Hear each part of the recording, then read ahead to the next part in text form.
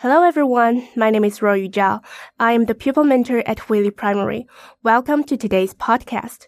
In today's episode, we will discuss emotions and strategies for dealing with them. Emotions are the fundamental part of the human experience, but sometimes they can be overwhelming and uncontrollable. Picture this. You're in a high-pressure situation. Your TOEFL test is due in 3 days. Despite your effort put into studying for the test, you're anxious about the result and want to quit. What if I told you there's a way to rewire your thoughts and shift your emotions in a more positive direction? In today's episode, we're delving into the fascinating world of cognitive behavioral therapy and uncovering practical strategies to help you regulate your emotions effectively. Are you ready to unlock the power of your mind? Before we jump into the techniques, let me ask you a few questions. Have you been trying a lot of different techniques but finding them ineffective? Did they work for a while, but the same kind of emotions that bother you come back every time similar situations arise, and you're frustrated because you cannot get rid of them? Don't worry, cognitive behavioral therapy can help. For convenience, I will use the abbreviation CBT instead of cognitive behavioral therapy throughout the remainder of this podcast. CBT is a psychological approach that focuses on the connection between our thoughts, emotions, and behaviors.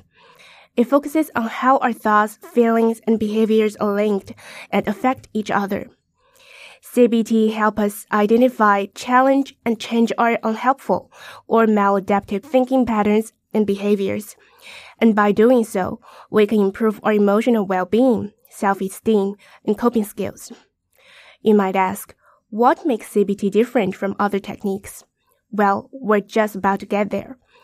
We often believe we are at the mercy of situations and events. For example, the long line at the bank made us upset. What others say hurts our feelings, or a sunny day makes us happy, while a rainy one gets us depressed. So many situations in our lives have the power to make us feel happy or sad, angry or calm. However, is that truly the case? Does the situation actually have control over our moods and emotions? This is where CBT jumps right in and answers a big right no. In the field of CBT, we believe that it is our interpretation of the situation, rather than the situation itself, that elicits our feelings. And I'll elaborate on this point by drawing on the classic CBT homework assignment. A common CBT homework assignment usually requires you to take a notebook paper, make 3 vertical columns, and identify the left one as A, the middle one as B, and the right one as C. The A column is for the situation, which we often attribute to causing our emotions. Column C, on the other hand, represents the mood or emotion that arises as a result of the situation in column A. Typically, we believe that A causes C. Nonetheless, there is this middle column B, which stands for a belief about the situation. Our belief is what translates, filters, and gives meaning to the situation that gives rises to our moods and emotions, as well as decisions and behaviors. It is this B column that CBT explores and examines, and provides tools by which the belief can be changed. When the belief about the situation changes, the mood or emotion we experience changes, and then our decisions change, so we act differently. Now let's go back to why lots of techniques don't work, and your emotions keep haunting you when similar situations occur. The answer is, you didn't address the beliefs. If we picture our beliefs and emotions as parts of a healthy tree, the former would be the root, while the latter, the leaves. Therefore, unless we cut the root, the leaves will keep growing incessantly. For instance, let's assume that Xiaomei gets nervous before every exam.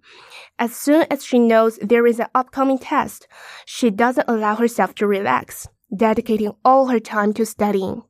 She even rushes through meals and showers, fearing that any delay might trigger intense anxiety, leading to symptoms like palpitations and acid reflux.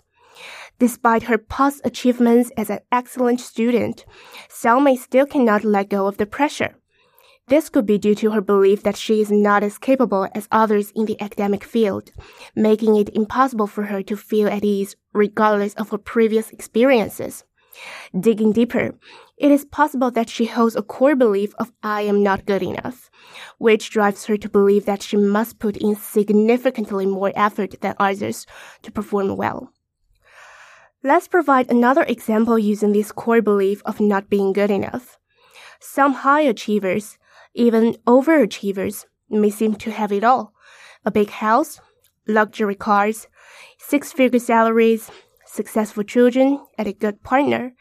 However, they still feel unhappy, lacking a sense of vitality and purpose.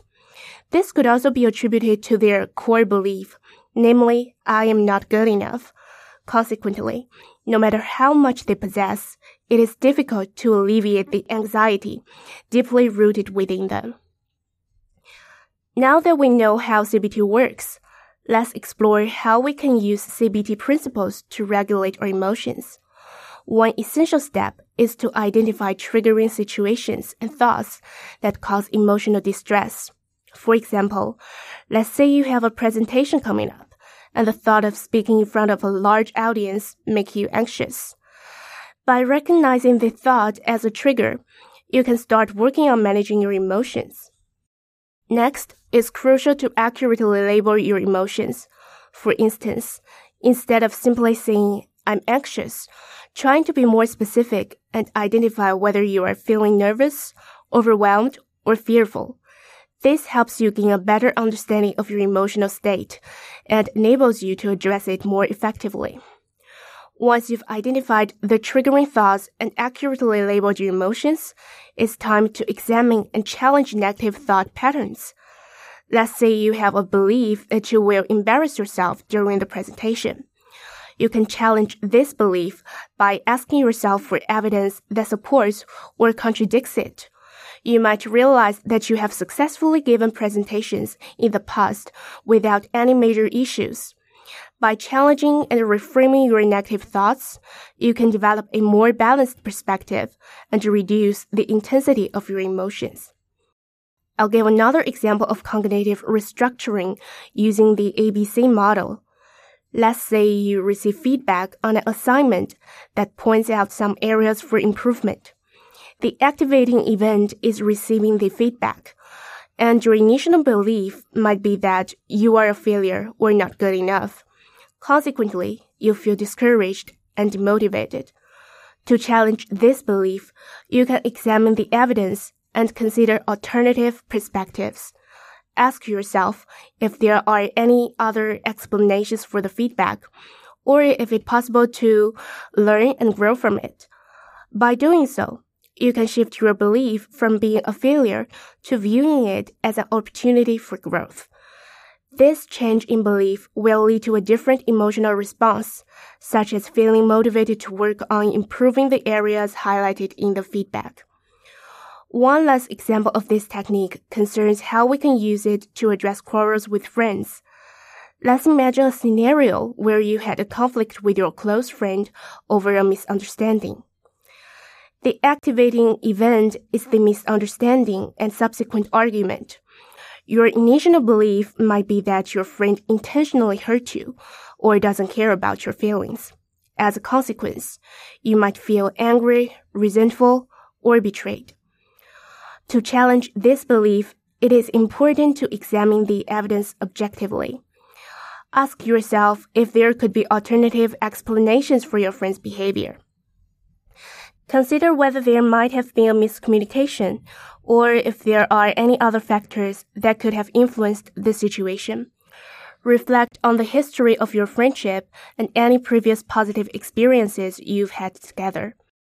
By doing so, you might begin to reframe your belief from assuming malicious intent to reconsidering that your friend may have made an unintentional mistake or had their own reasons for their actions.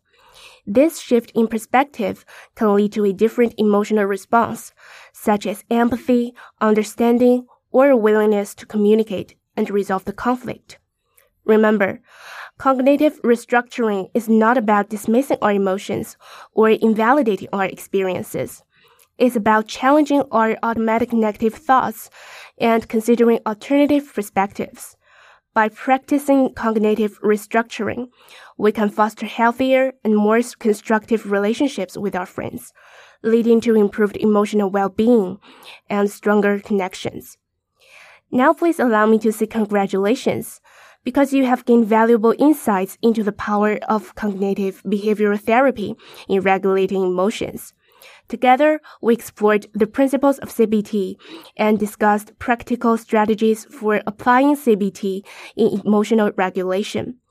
We learned how thoughts, emotions, and behaviors are connected, and how cognitive restructuring can help challenge negative beliefs and therefore help us feel better. Remember, emotional regulation is a skill that takes practice and patience. Don't be too hard on yourself if it doesn't come easily at first. It's normal to have negative thoughts, but the key is to challenge and reframe them with more positive and realistic ones. By consistently applying these techniques, you can gradually change your belief systems, regulate your emotions, and ultimately improve your overall well-being. Thank you for joining me on this journey of understanding and applying CBT for emotional regulation. Please stay tuned for more episodes and remember that you have the power to shape your emotional experience and lead a more fulfilling life. Keep exploring, learning, and growing. Until next time.